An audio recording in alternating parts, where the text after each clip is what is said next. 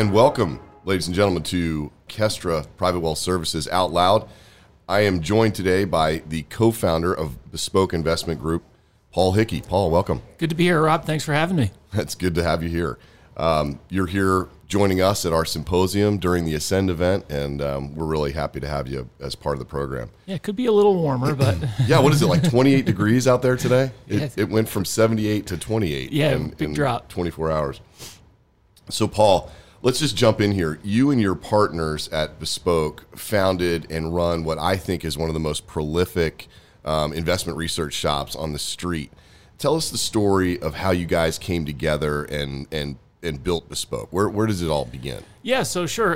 Thanks for the compliment. Myself and Justin Walters started the firm in 2007, and we met working for Laszlo Barini in the years before that. So we were running and very instrumental in the U.S. domestic equity product at Barini Associates, and we had a lot of new ideas there. And then we started at one point, and this was in the early days of financial blogging when blogs became popular. Right. And we started a blog there called Ticker Sense. And that we got a presence among the financial blogger community, so to speak. And then over the years, Justin and I had a very entrepreneurial spirit, and we were the type of people who we either wanted to succeed or fail on our own merits and not on, working for someone else and relying on someone else. So Right. We've eventually decided to leave Barini Associates and start our own firm.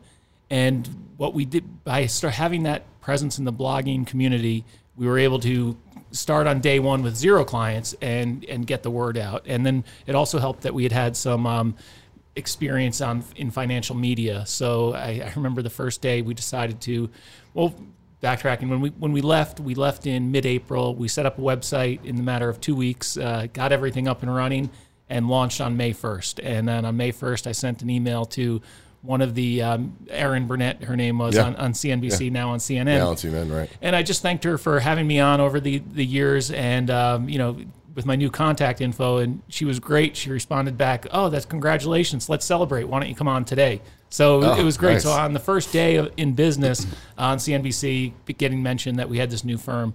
And so it was really, there's a little bit of luck involved in having the right contacts and having things play out the way they did. But I think it's all a matter of the hard work, and we've always been intensely interested in the markets. And then over the years, we've brought in other people who have been really helpful as well, and really share that same passion for the financial markets and how they work and how they tick, and trying to, get under every nook and cranny, so to speak, and figure things out. That's a great story. And I mean, I'd love to go on a tangent and talk about Laszlo and, his 100-pound brain. He's a name that is very familiar to people on Wall Street. We learned so much there. I'm sure. And what we learned from him is just to looking at things in, trying to take a unique aspect and don't follow the herd, what the herd has been, what the herd's looking at, and try and say, all right, well, what makes them so smart? Why is that right? And then come around and try and get to that conclusion from a different angle. And if you can arrive that way, through a different path, then maybe that path is the right way. But if everyone's just on the same path, chances are you're wrong. Exactly. Yeah, that's a good point. And we've talked about luck on this podcast before too, like luck in business. And the consensus seems to always come back to, we all need a little bit of luck, but it's amazing how hard work can create luck. Right. And you guys, I mean, the output that you and your partners create for advisors and for people who subscribe to your research is indicative of the kind of work ethic that you guys have. So I'm always impressed by that. So if you don't mind, tell us a little bit about Bespoke today, like the staff. Do you have output goals? Do you track the number of reports you issue in a week and things of that nature? Like, how do you guys kind of run the business? So, I mean, we have our set reports that we put out throughout the day, and there's certain reports that, we have a morning lineup report, which comes out every morning, right before, about an hour before the open, gives advisors and investors a view on how things have panned out overnight, what's important to know going forward for the rest of the day. And it's about a 5 to 10 minute investment of your time, and with that, you'll have a good understanding of where the markets stand heading into the trading day. So we have our set reports, and then we have a closer report at the end of the day, which is, recaps the day. Throughout the day, though, it's just a matter of, there's certain things, certain longer-term trends that we'll address in our reports. But then as things change and events change, we'll act accordingly. Back in early January, when we had the drone strike on the Iranian general, one of the things we looked at was looking back historically at similar type missile events in the Middle East and what their impact on the oil market was and the financial markets.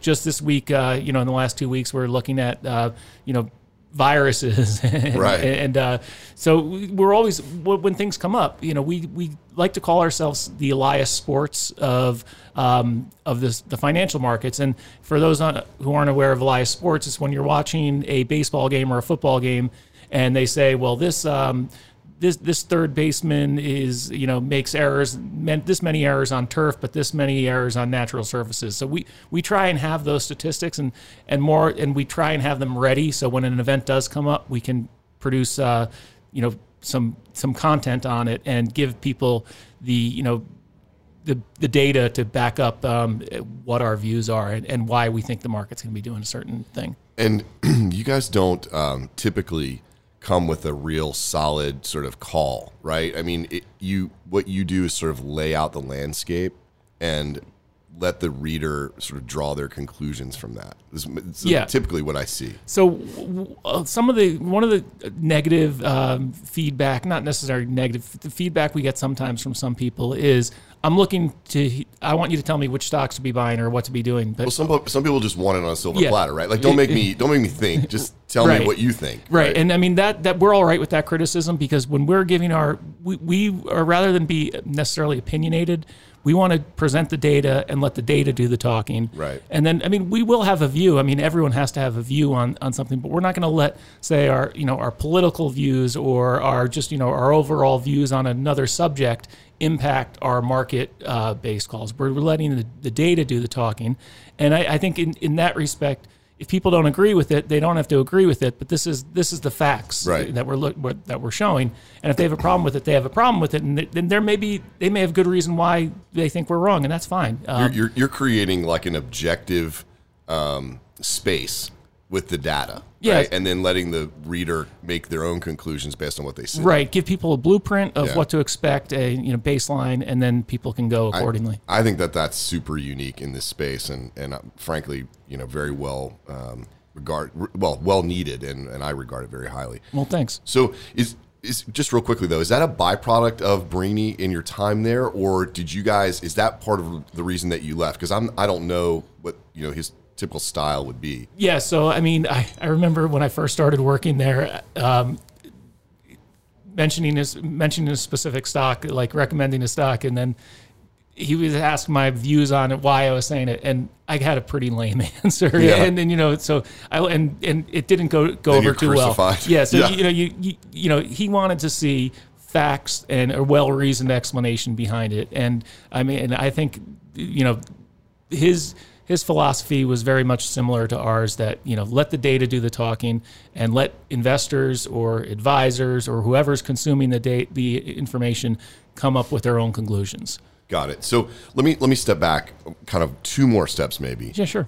In your backstory. So when did you start knowing or seeing a path for yourself in this business? And were you that guy in high school that picked up the Wall Street Journal or was online researching stocks or what have you, or is this something that you came to later and maybe from an alternate path? Well, no, I'd say it started really early. So my father was a financial advisor. I'm the youngest of 7 kids, and all my older siblings had an interest in the stock market. Got it. At holiday dinners, we were talking about, at Christmas dinner, we would be talking about where we thought the S&P was going to be closing, or the Dow would close the next year. And okay, so you grew up in the bubble, basically. Yeah, and I saw I did a class trip to the New York Stock Exchange when I was in 2nd grade, and I thought it was the coolest thing I had ever seen. Well, who doesn't? Yeah, it's pretty amazing. But and then just getting back to steps 2, we were talking before, it takes a lot of luck and it takes a lot of hard work. It also takes support. I remember when the day Justin and I decided that we were going to be leaving Brini, I came home to tell my wife, and I'm like, I have some news for you, honey. And she's like, oh, I have some news too. And I go, well, you go first. And she's like, I'm pregnant. Oh, great. And so we'd had a 2-year-old at the time.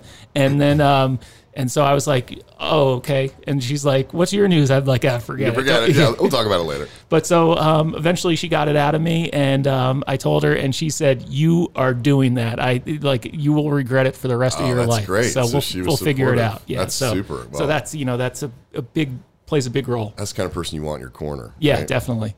So I started at DLJ, and Dick Jenrette was still a fixture at the firm then in the late 90s. And we were kind of indoctrinated into the lore of DLJ and how they started as a research shop and then evolved into an investment banking operation. And it seemed to me that all three of those guys knew exactly how they wanted their firm to be, even when it was just the three of them, from a philosophical standpoint and sort of like what they wanted to stand for and represent. And I wonder, do you guys have, you and Justin and the team, do you have that sort of same, ethos where you're like, I know, I may not know on a day-to-day basis how this is going to play, but I know what Bespoke is going to stand for philosophically and otherwise, and we're really clear on that. Do you guys talk about that, or is it just something that's just expressed? No, I mean, I think it's well understood in our organization that, first of all, our research, fact-based, data-driven analysis, that's what we look at. Easily digestible. We don't want, our view is that if you can't explain it, it's probably not worth explaining. So we try to present things in an easy to understand, digestible manner.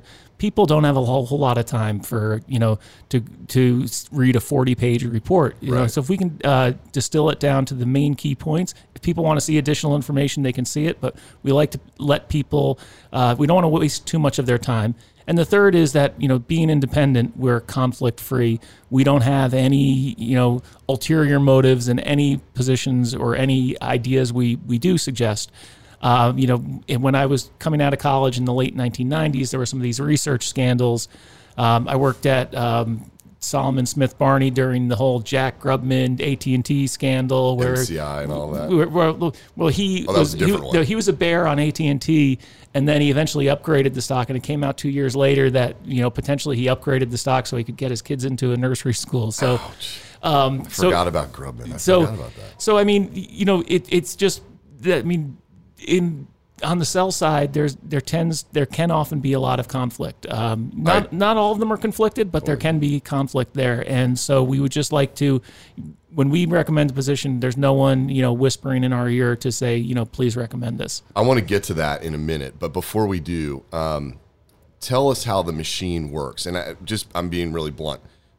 Small team, tons of reports, right? Rich with data and pros. So how do you have the time to put out all that data or all that research? Well, it takes a lot of time. So, we're usually starting, turning things on, so to speak, at, 6 a.m.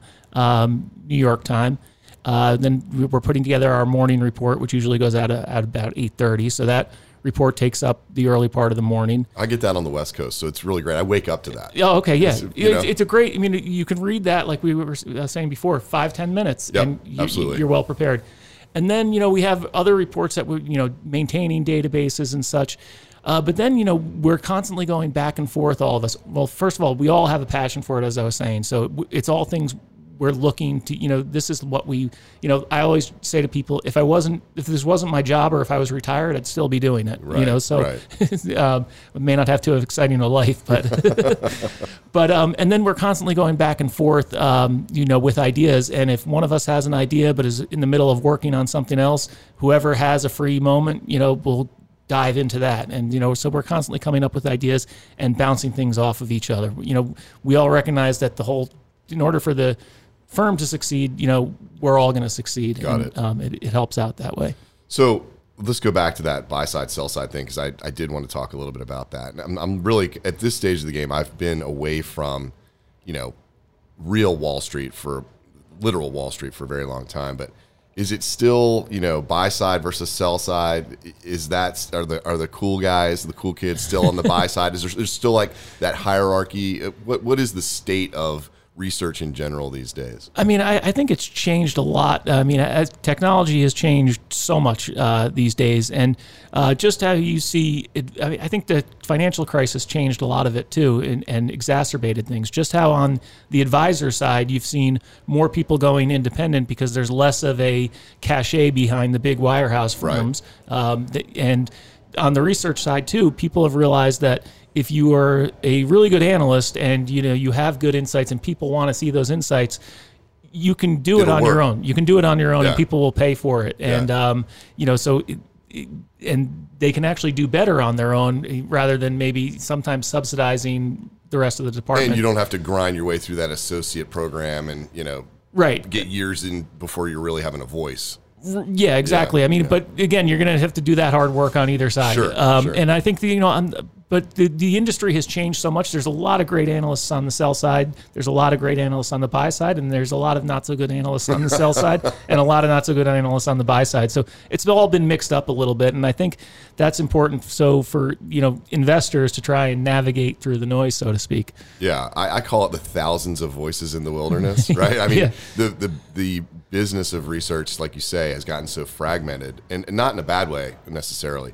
But it does create sort of a fire hose of voices going at advisors or investors or whomever, right? So what's your advice for, let's just focus on advisors because that's really who our audience is, but what's your advice for advisors in terms of handling that volume of those multiple voices? Like how would you screen for quality, and what would you rate as sort of important elements of good, solid research?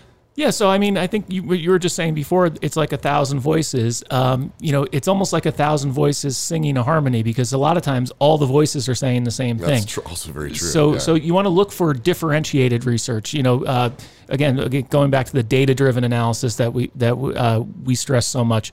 But you want to look for unique ideas. When everyone's saying the same thing, look for something that's maybe off the beaten path a little bit, and for people who make reasoned arguments. They're not trying to sell clicks, and they're just making well-reasoned analysis or compiling well-reasoned thoughts of other people together, and aggregating it, so to speak. So I think you want to do that, and concise. Again, getting back to the whole easily digestible format. We don't have a lot of time to go through all these voices, let alone read 40-page reports every morning by them. So if you can get a short, concise report and not take up a lot of your time, picture says 1,000 words. So if you can do it with a chart or a figure, it's better than writing several pages about it. Totally agree. Good. So let's shift gears a little bit, and we'll get into kind of maybe some fun stuff here before we wrap up. So you and I have both done our fair share of appearances on CNBC and other financial news networks, and you certainly a lot more than me. Golly, now I'll tell you what, these days, every time I look up, I see your face on CNBC, which is great, and we're really happy for you. It's been great to see your profile grow so much. So you do a combination of what I guess would be like remote hits and in studio, right? Right. Okay. So most of our listeners probably have either CNBC or Bloomberg on their TV in their office most days. So can you tell them a little bit what it's like to be on set at CNBC? Yeah, so on set, it's definitely a lot more. I mean, sometimes there's a remote hit and sometimes it's on set. So a remote hit is very strange because you're sitting in usually a dark room with a camera pointing at you. It's like a closet usually, right? You're almost in a closet with a giant light in your face and a camera. It's cold, it's dark, cold. and you can't hear anything. Right, and you can't hear anything. And there's a monitor on. They'll show you a monitor, but it's usually on a 3-second delay. Or worse, like a 15-second delay. Right, so it's useless. You don't even want to see it. You can't have it. You can't. And you always ask them to turn it off. Right. But it's hard to have a conversation with someone when you can't see them and such. So when you're on set, it's a lot better. You can feed off the anchors and the other guests on the panels. But everyone always criticizes financial journalists oftentimes on the TV, saying I could read off a teleprompter too. But I mean, during the breaks, they're rarely even talking to you because they're busy doing other segments, writing copy for the intros. Right. So it's a busy job that they're doing. So there's not a lot of conversation when the camera's not on, but when the camera's on, it's a much easier to have a conversation with the anchors and such. And I think when you're in person, it gives you a little bit more of an opportunity to flesh out your arguments rather than just give a one sentence talking point. Yeah. So some of the different anchors allow you different latitudes in how much you can talk and different programs, but the more you can expound on your view, I think the better it is for the viewer. I agree. And it's funny. My favorite moment of being on TV altogether was my first appearance on CNBC was Maria Bartiromo was still there. Oh, wow. So it was like my first one was almost her last one. Okay. And so we'll always have Maria Bartiromo, which growing up in this business, she watched her for 20 years. On the floor of the stock exchange. Really cool. Yeah. So, yeah, I was. Well, getting to funny stories. Yeah, that's what I wanted to say. There's so many. What I wanted to say first, though, was I think, to your point, a lot of people don't understand that there's not a bank of analysts writing that copy for those folks. That they are genuinely intelligent people who are in the markets and know what's going on, and they're writing most of what they're reading. Right? Oh yeah, definitely. So yeah. I just I think for anybody who's not clear on that, they're not just talking heads for lack of a better way. No, certainly not. So, the first time I was ever on CNBC, I was so nervous. It's not fun. And I was on a remote hit, so I didn't even, you weren't getting any. But so I was talking about, I forgot what the stock was, and I don't even remember what the joke was, but it was on the Erin Burnett show or whatever, and she just burst out laughing in the middle of the segment. It was the first time I was on, so they were like, oh, this is great. So then they were like, oh, come back on again, and I was like, I don't even remember what I said that was funny, but if it works, it works. Right, exactly. Yeah. Whatever gets you coming back. Right. But so then another time I was on, a lot of times, this was in 2008 too, so there was always stuff going on. So sometimes you'd go up to the remote set and they would say, oh, there's some breaking news, you have to hold on.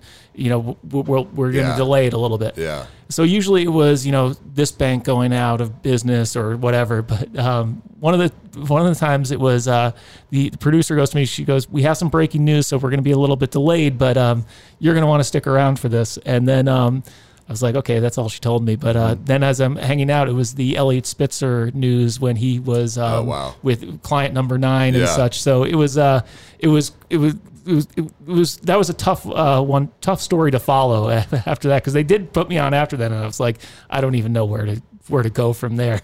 So, you see some you see some interesting stories. No doubt. The only time I think I wasn't even uncomfortable is the wrong word, but I can't remember off the top of my head her name, but there's a woman that's an anchor on Fox Business. Who does the closing show. She's a triathlete. Liz Clayman? Yeah, Liz Clayman. Yeah, okay. So I'm on Liz's show, and they ask you for what stocks do you want to what stocks do you want to comment on, or whatever. And then they're going to fill in the sort of daily events. So it's a little bit of a black box. You don't quite know what's going to happen. But halfway through the segment, she says, literally like this, "And Rob, you own Snap?" I was like, that's having a good year this year. I know. I didn't come here to apologize, Liz. Honestly, okay. And the stock. So all my friends, I got just absolutely abused for that for probably a month. But the stock then had like a 13% run. Yeah. So it was more or less pure luck, but it was just funny. I was like, wow, okay, she's just coming right at me. Well, so embarrassing story for me. CNBC, this was years ago, did a stock draft. I think they still do it. Yeah. But so I was one of the contestants on it, and you picked one stock. And that year I had picked JCPenney, which was didn't seem like a good idea at the time. But they had me back on a year later because I was the loser. Right. That's awesome. So so not all the recommendations go according to plan. No. And the good thing is no one's ever really around to be accountable for anything they say. So let's talk about that for a second, though. Like in an objective fashion, you sort of touched on this a few minutes ago. But what is your take on the quality of, let's just call it, the recommendations that or the market commentary that we see on TV versus what we read in print. And I guess my real question is does that necessity of filling all that time in the day, kind of a la 24-hour news cycle, but market driven, does that help or hurt? Does it contribute to too much short-term focus or emotion? What are your thoughts on that? I mean, I think a lot of it, a good amount of it is drives short-termism in the markets, which isn't a good thing. But I think, and it's media. Media is meant to sell commercials and get ratings. So that's what they have to do. But there are, different shows and different times a day, and depending on the guests. You see some very good guests on, CNBC, Bloomberg, and Fox Business. I mean, just this morning they had Ron Barron on CNBC talking about Tesla, obviously, which has been a great pick of his, but not necessarily just talking about why he likes Tesla, but going through his process on why, what made that an investment for him in 2014. Right. And as an investor, you can get a lot of insight into that, but you just have to filter out what the noise is, right. And just, when they have a good, someone with a good track record on, and that person has an opportunity to speak and give their views in a longer fashion, I think it really helps out investors. Yeah. But there's so much other content areas you can get it too. Podcasts have exploded, and you can get good content there. And a lot of these media networks are expanding into the podcast too, because it's just another avenue for them, and it's gained much more popularity. Right. Well, that's why we're sitting here. Yeah. Right? So let me put you on the spot a little bit, and in the realm of talent in our space, and outside of yourself and your team, who do you listen to? Who's somebody that you find compelling on that front? Well, so I think I was talking before about putting research forward in a concise manner, easily digestible. I think Ed Hyman of ISI, now part of Evercore, they do that, better than just about anybody. Charts. Their weekly reports will probably have a few hundred words. It's all loaded with charts that you can go through really quickly. ISI has been so good for so long. Yeah, and so they just have they have a great track record, and they've done it really well. I think another real valuable source is Lizanne Saunders from Schwab. She has a great Twitter feed. She puts together, she's always highlighting content from, interesting content from other people. So she does a great job there. And also she, whenever you see these, times when the market's freaking out and she's on, and they have her on one of the networks, she's always, well-keeled and, isn't, saying run for the hills, right. or world's ending. She's very, even-keeled there. And I think she does a great job of highlighting good content from other people, and also just keep having a well-reasoned analysis. So those are two, let's see, who else? David Rosenberg's been a bear for years. The perma bear. But he called the housing market really, really good in 2005. And, just because you don't agree with someone doesn't mean you shouldn't listen to them. No, I totally agree. And, sometimes I'll agree with things he says. Sometimes I don't agree with things he says. But just, it's good to get other viewpoints. And then another one, Richard Bernstein, who is another former Merrill analyst. Yep. He was bearish in 1999, 2000. I remember as a kid just out of college then, I was probably a lot more bullish than he was. And he was, completely right. And he's gone on to build a successful firm. But he's got, when he's on CNBC, he's someone I'll usually turn down the volume for. I agree. Okay, so this is not your typical sort of interview, right? You're usually getting direct questions about the market. Usually the interview would have been over 20 minutes ago. Yeah, I know, right? I like that. That's what, to me, that's what's so great about podcasts, is that you can really do a more long format. Definitely, yeah. And dig into things. And I think people are curious about you and your firm and your all of your success. So, but on that note, we couldn't let you go without talking markets briefly. So let's just kind of keep it simple. We're in the second month of 2020. We've got a laundry list of things that are all, as usual, that are threatening the market. Mm-hmm. Shall we say?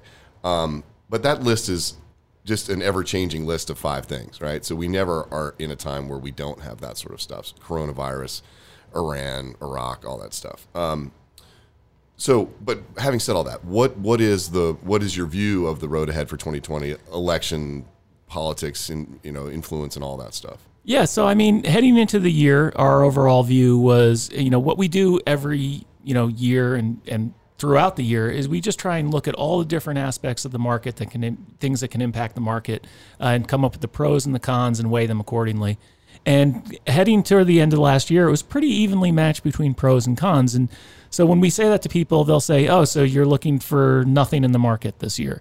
Well, no, because if you have a pretty neutral stance, neutral for the market, when the market rises on average, usually high single digits, 6-7%. So we see there's nothing there to suggest that the market can't have at least an average year. And usually, if you do have a positive year, you usually end up seeing close to 10%. So you could. Our view right now is definitely on the more positive side of things. Seeing gains for the market overall.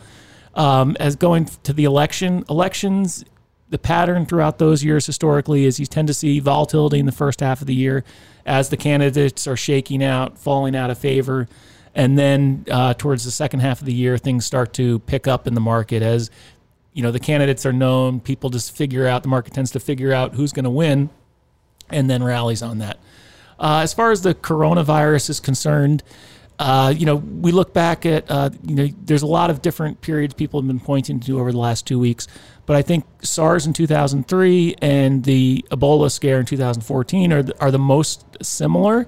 SARS because it was focused in Asia, and Ebola just because it scared the hell out of people. Right. And I think, SARS was coming out of 2003 when the market was coming out of the, we had the Bernie Ebbers, the WorldCom bankruptcy, and Enron in 2001 and 2002, and the market was just starting to Gulf War II coming out. So the market was rallying anyway.